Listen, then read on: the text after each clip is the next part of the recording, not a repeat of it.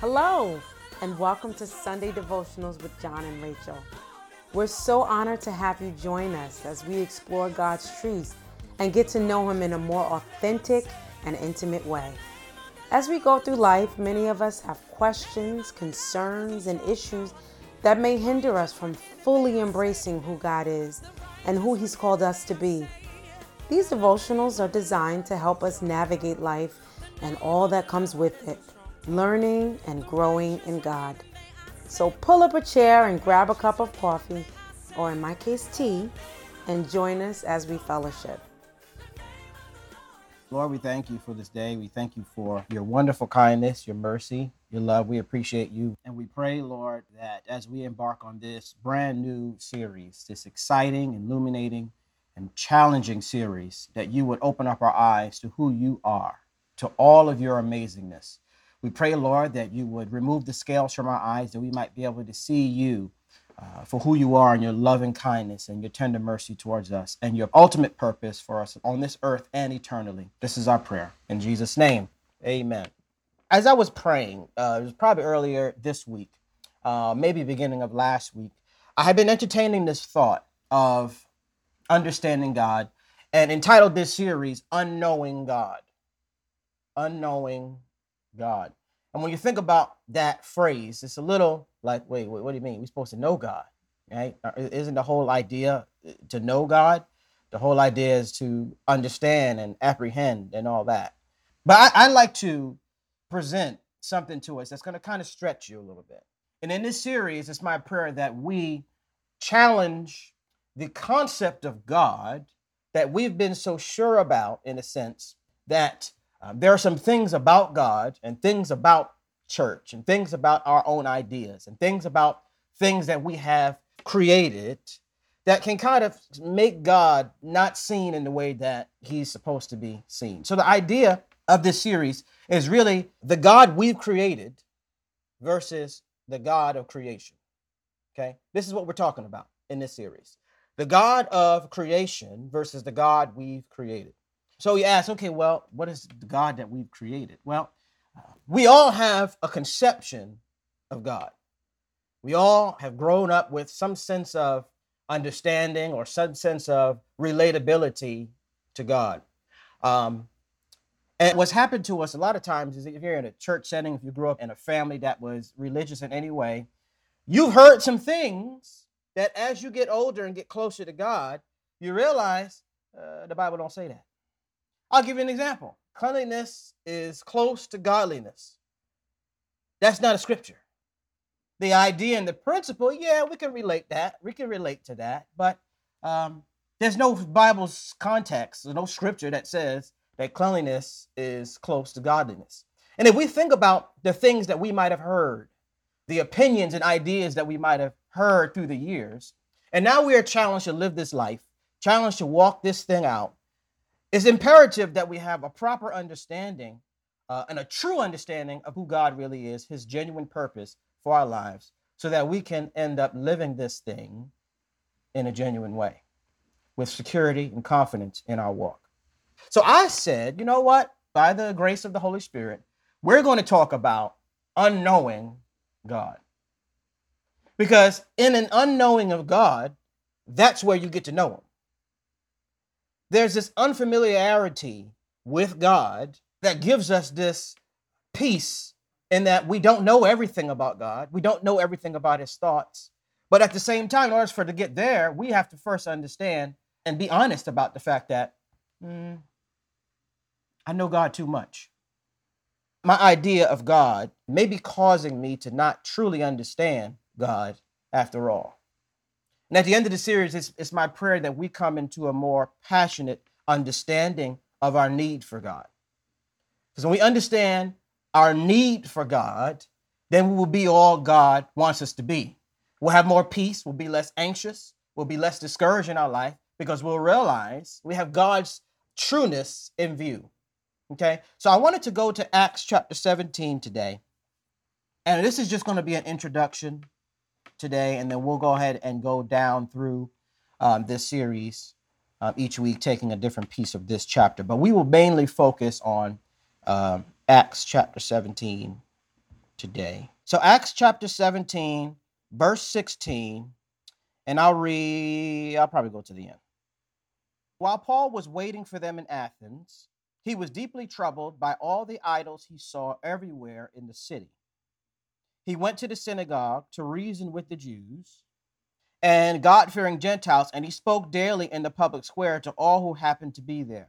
He also had a debate with some of the Epicureans and Stoic philosophers.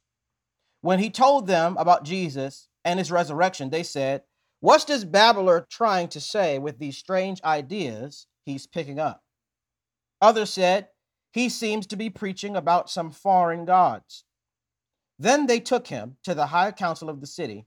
"Come and tell us about this new teaching," they said. "You are saying some rather strange things, and we want to know what it's all about." It should be explained that all the Athenians, as well as the foreigners in Athens, seemed to spend all their time discussing the latest ideas. So Paul, standing before the council, addressed them as follows: "Men of Athens, I notice that you are very religious in every way. For as I walk along, I saw your many shrines, and one of your altars had this inscription on it: To an unknown God. This God, whom you worship without knowing, is the one I'm telling you about. He's the God who made the world and everything in it. Since he is Lord of heaven and earth, he doesn't live in man-made temples. And human hands can't serve his needs, for he has no needs. He himself gives life and breath to everything, and he satisfies every need. From one man, he created all the nations throughout the whole earth. He decided beforehand when they should rise and fall, and determined their boundaries. His purpose was for the nations to seek after God and perhaps feel their way toward him and find him, though he is not far from any of us. For in him we live and move and exist. And some of your own poets have said, we are his offspring. And since this is true, we should not think of God as an idol designed by craftsmen from gold or silver or stone. God overlooked people's ignorance about these things in earlier times, but now he commands everyone everywhere to repent of their sins and to turn to him. For he has set a day for judging the world with justice by the man he has appointed. And he proved to everyone who this is by raising him from the dead. When they heard Paul speaking about this resurrection of the dead, some of them laughed in contempt, but others said, we want to hear more about this later. That ended Paul's discussion with them.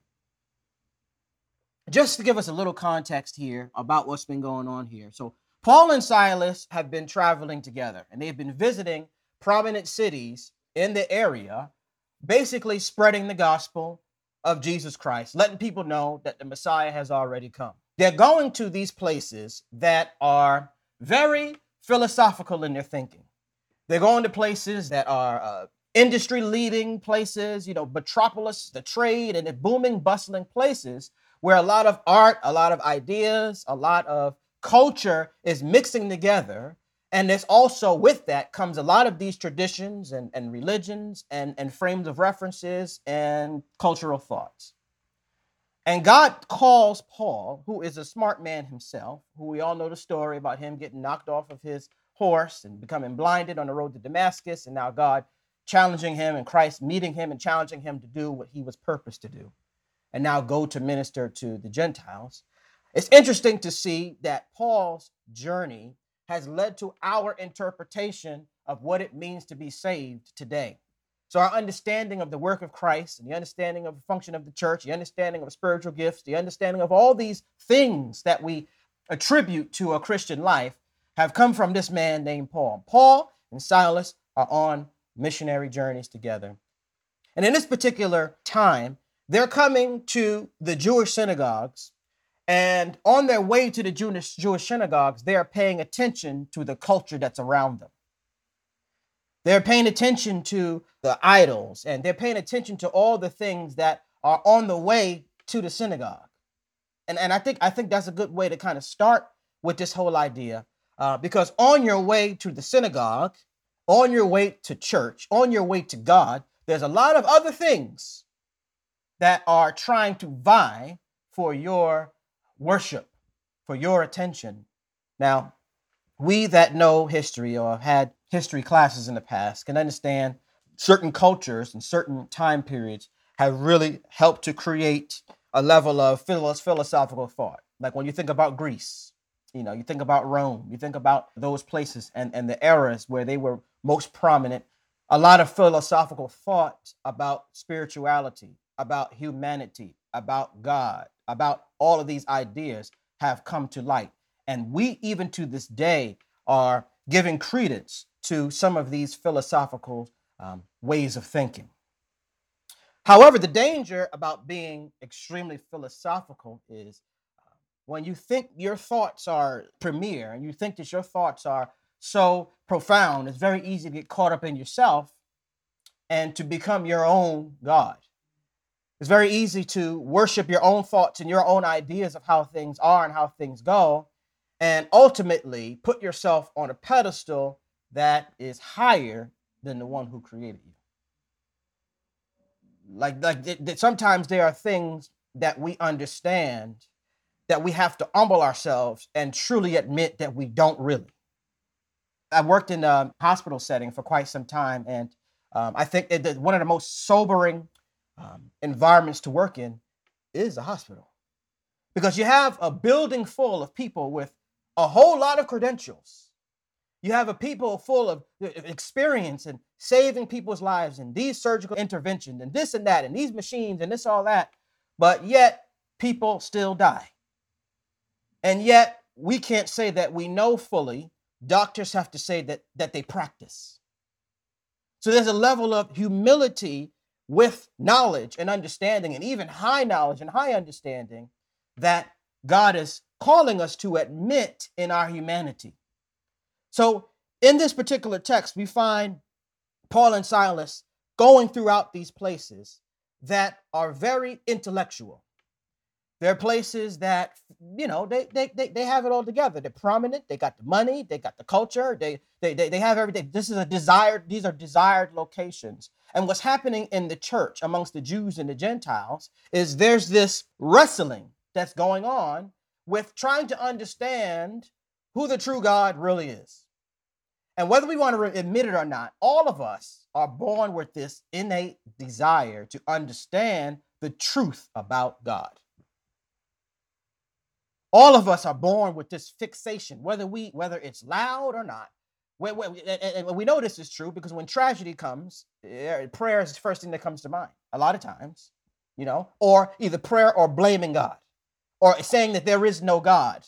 The word God is prominent, though it may not be fully understood. So they are in Athens, and Paul is walking through, and the Bible says that he's deeply troubled by all of the idols that he saw everywhere in the city. And I think this is a moment where we have to kind of look at our own life and assess how many idols we might personally have in our own lives that we have erected.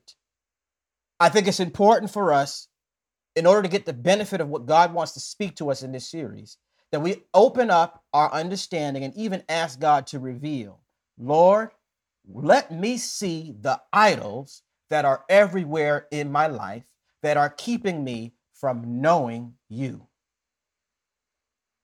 keeping me from truly understanding you.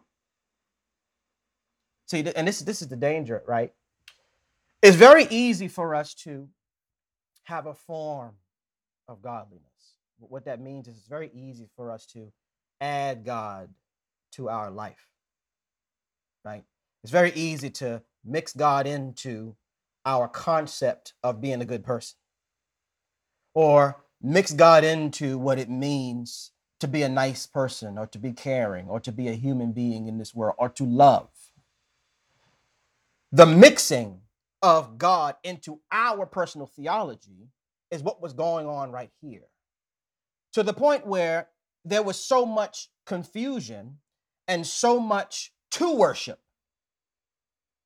So I want us to think about that, right? Is it possible to have too much to worship, too many things that are vying for our attention that we have to give our attention to because we've put it in that place. Rather, God wants to be the preeminent source of our help, and also he wants to be our resource and our only resource, but he also wants to be the only object of our affection. So the question then becomes, is God worth that much attention? And this is kind of where we kind of get into the whole aspect of unknowing God. Could the God that you've created in your mind not be the God of creation? Could the way you see God, how you see your life, how you see your circumstances, how you even worship him, your desire to worship him, the passion that you have for him or the lack thereof, be connected to the fact that maybe you have mixed an idea of God, an idea of Christ, an idea of the Bible with your life, your past experiences, the slogans and cliches that you grew up hearing, the scriptures that you kind of know but don't really, and the popular voice in the world. This is going to be a challenging series to kind of help us to unknow first what we thought we knew. And this is all of us. This is me too. It's humbling yourself to say, you know what, God, I don't know, but I want to know. And at the same time, I'm okay with what I don't know, because that leaves room for divine revelation from you. There's a particular verse that I kind of wanted to highlight, and we will focus on this particular verse, 18. And they say, what is this babbler trying to say about all these strange ideas? What are these strange ideas that this babbler is saying? Sometimes what we believe and try to articulate sounds like babbling. What this really is saying is there are things about God that we will not understand. I'm trying to stretch us today, and I'm trying to get us to think beyond our level of comfort. In that there are things about God that should sound like babbling. There are things about the grandeur and amazingness about God that when we're trying to articulate it, we can't accurately get the words out because we need the Holy Spirit to interpret through us for the understanding of the people.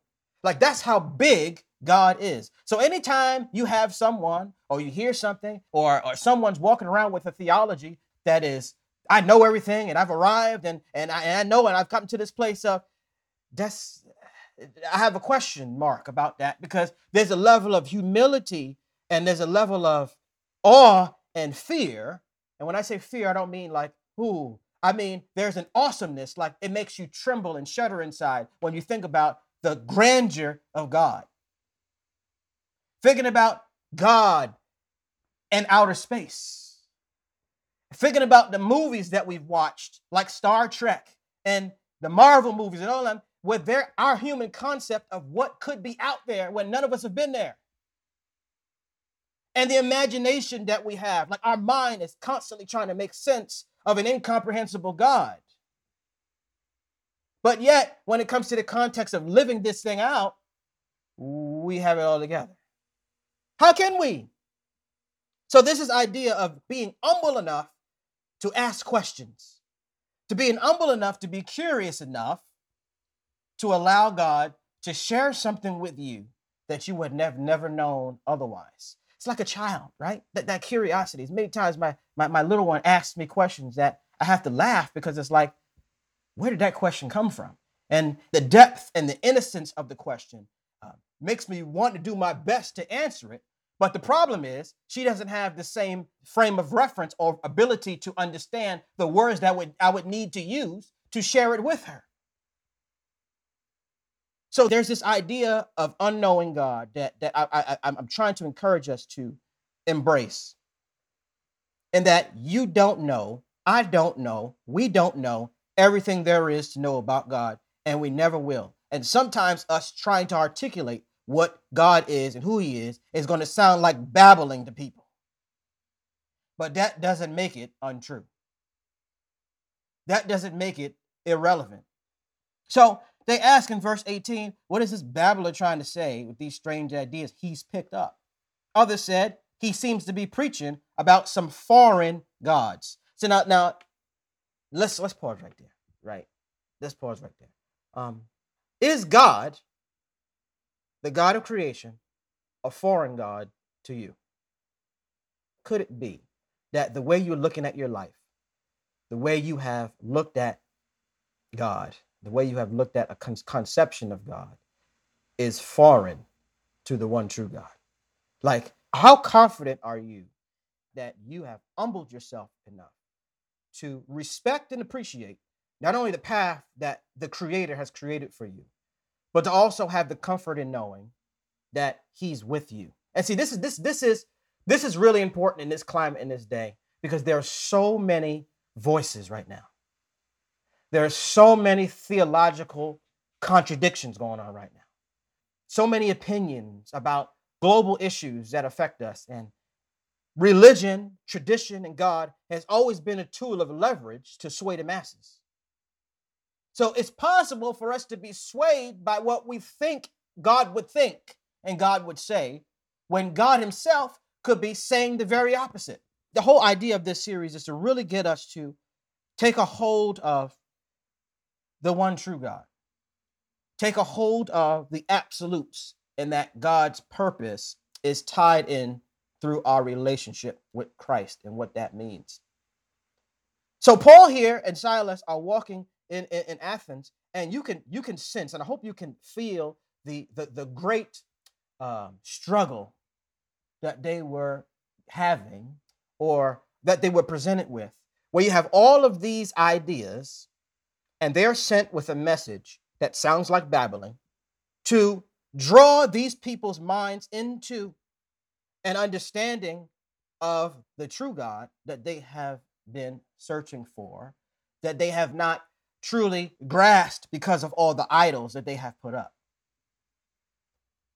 Paul in verse 22 says, "Men of Athens, I notice you are very religious in every way." You know the religious thing to do. You have a concept of what it means to be a good person. Yet, there are many idols that I'm seeing as I'm walking around, many shrines I'm seeing. So let's give an example of possibly some shrines, some idols. Well, some of us, making money is a priority. For some of us, money is an idol to us. The reason why it's an idol is because it's all we think about. It's the most important thing to us. For some of us, it's being known. It's notoriety. Some of us, it's our own feelings. Like, we worship our feelings. The pain of our past has caused us to worship who we are. Idol is anything that you worship and that you give most of your attention to. And to think about that, all of us have to be careful that we are not making idols out of things that are going to take the place of our ultimate understanding or apprehension of the one true God.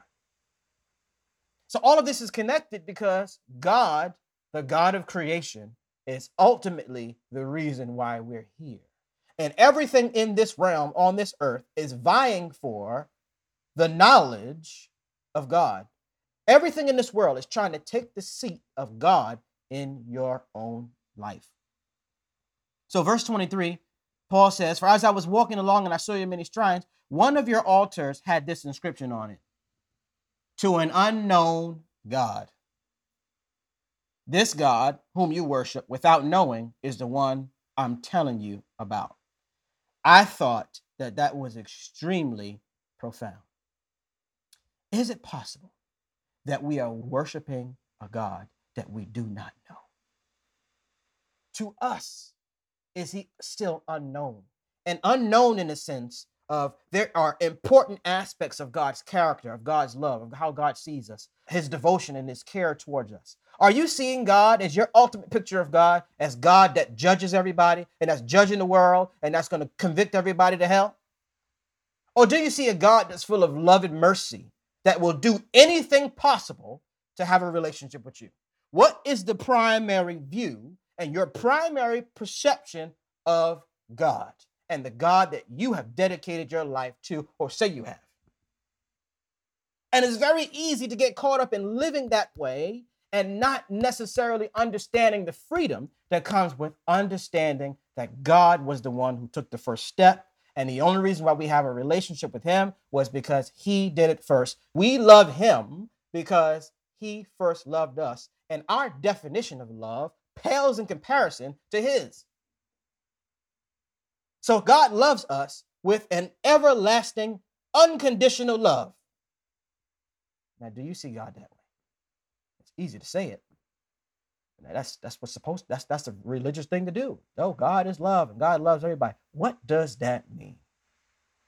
When God says it to you and you hear that said, what are you hearing? How are you connecting God's love to the circumstances in your life? How are we seeing it? Oh, so I'm having a bad time now, so God doesn't love me. Or I'm struggling right now. It feels like, I'm cursed, or it feels like I'm going through these things in my life. So that must mean God's affections towards me are not good. And all of these things, I messed up. I've sinned. I've done these things. So God doesn't love me. God can never forgive me. God forgave you before you did it. And see, these are these concepts that we want to debunk in this particular series. And the fact that there's a lot of unknowing that we have to do in order to know God. And when we say know God, remember, this aspect of knowing is not knowing at all. But do you know enough that you'll have peace? Like, do you know enough about the one true God that you'll have hope for the future? Do you know enough about the one true God that you will walk in your purpose? That you will understand your perpetual need for God? That's the point that we want to go through in this series. So they ascribe to an unknown God, and this is the God who you worship without knowing. The God you worship without knowing. And this is the one I'm telling you about. So we're in this series. We're going to attempt to talk about God and hopefully piece together properly who God is, that we might really be able to live for him and serve him in confidence. So, Lord, we thank you. We praise you for this day. We thank you for your goodness, your kindness, your mercy, your love. We appreciate you. And we thank you, God, for what we have embarked upon in this series. This is a weighty series, but a necessary series, and a prophetic series to help us to be able to navigate and weather the storms of life that we're dealing with right now. This climate that we're in is not anything new to you. For this is happening, this has been happening since you've created our wonderful minds and our wonderful intellects. So what we pray, Lord, that even in this series, it will cause us to lift up our thoughts to you, lift up our concepts, our traditions, our ideas of who you are and what you've done and your plan for our lives. Help us to submit those to you in this series, that we might get to know you anew, that we might become unfamiliar with the God that we've created and more familiar with the God of creation. I pray, Lord, that you would saturate us in this series, Lord, with your spirit and with the spirit of truth, that we might hear your voice, that we might see who you really are like we've never seen before. Thank you for Jesus. Thank you for salvation. Draw us closer to you in this series. This is our prayer. In Jesus' name, amen. Before you go, we'd like to give you an opportunity to make Jesus the Lord of your life. Romans 10:9-10 says that if we confess with our mouth and believe with our heart, we shall be saved. Pray this with me. Lord Jesus, I recognize and acknowledge that I am a sinner in need of your grace. I believe you died for my sins and rose from the dead. I turn away from my sins and ask you to forgive me and save me. I make you Lord of my life. If you made this life-changing decision, welcome to the family. We want to know about it. Connect with us online at www.thelifehouseministries.org or by downloading the Lifehouse app. We love you all and pray God continues to bless and keep you.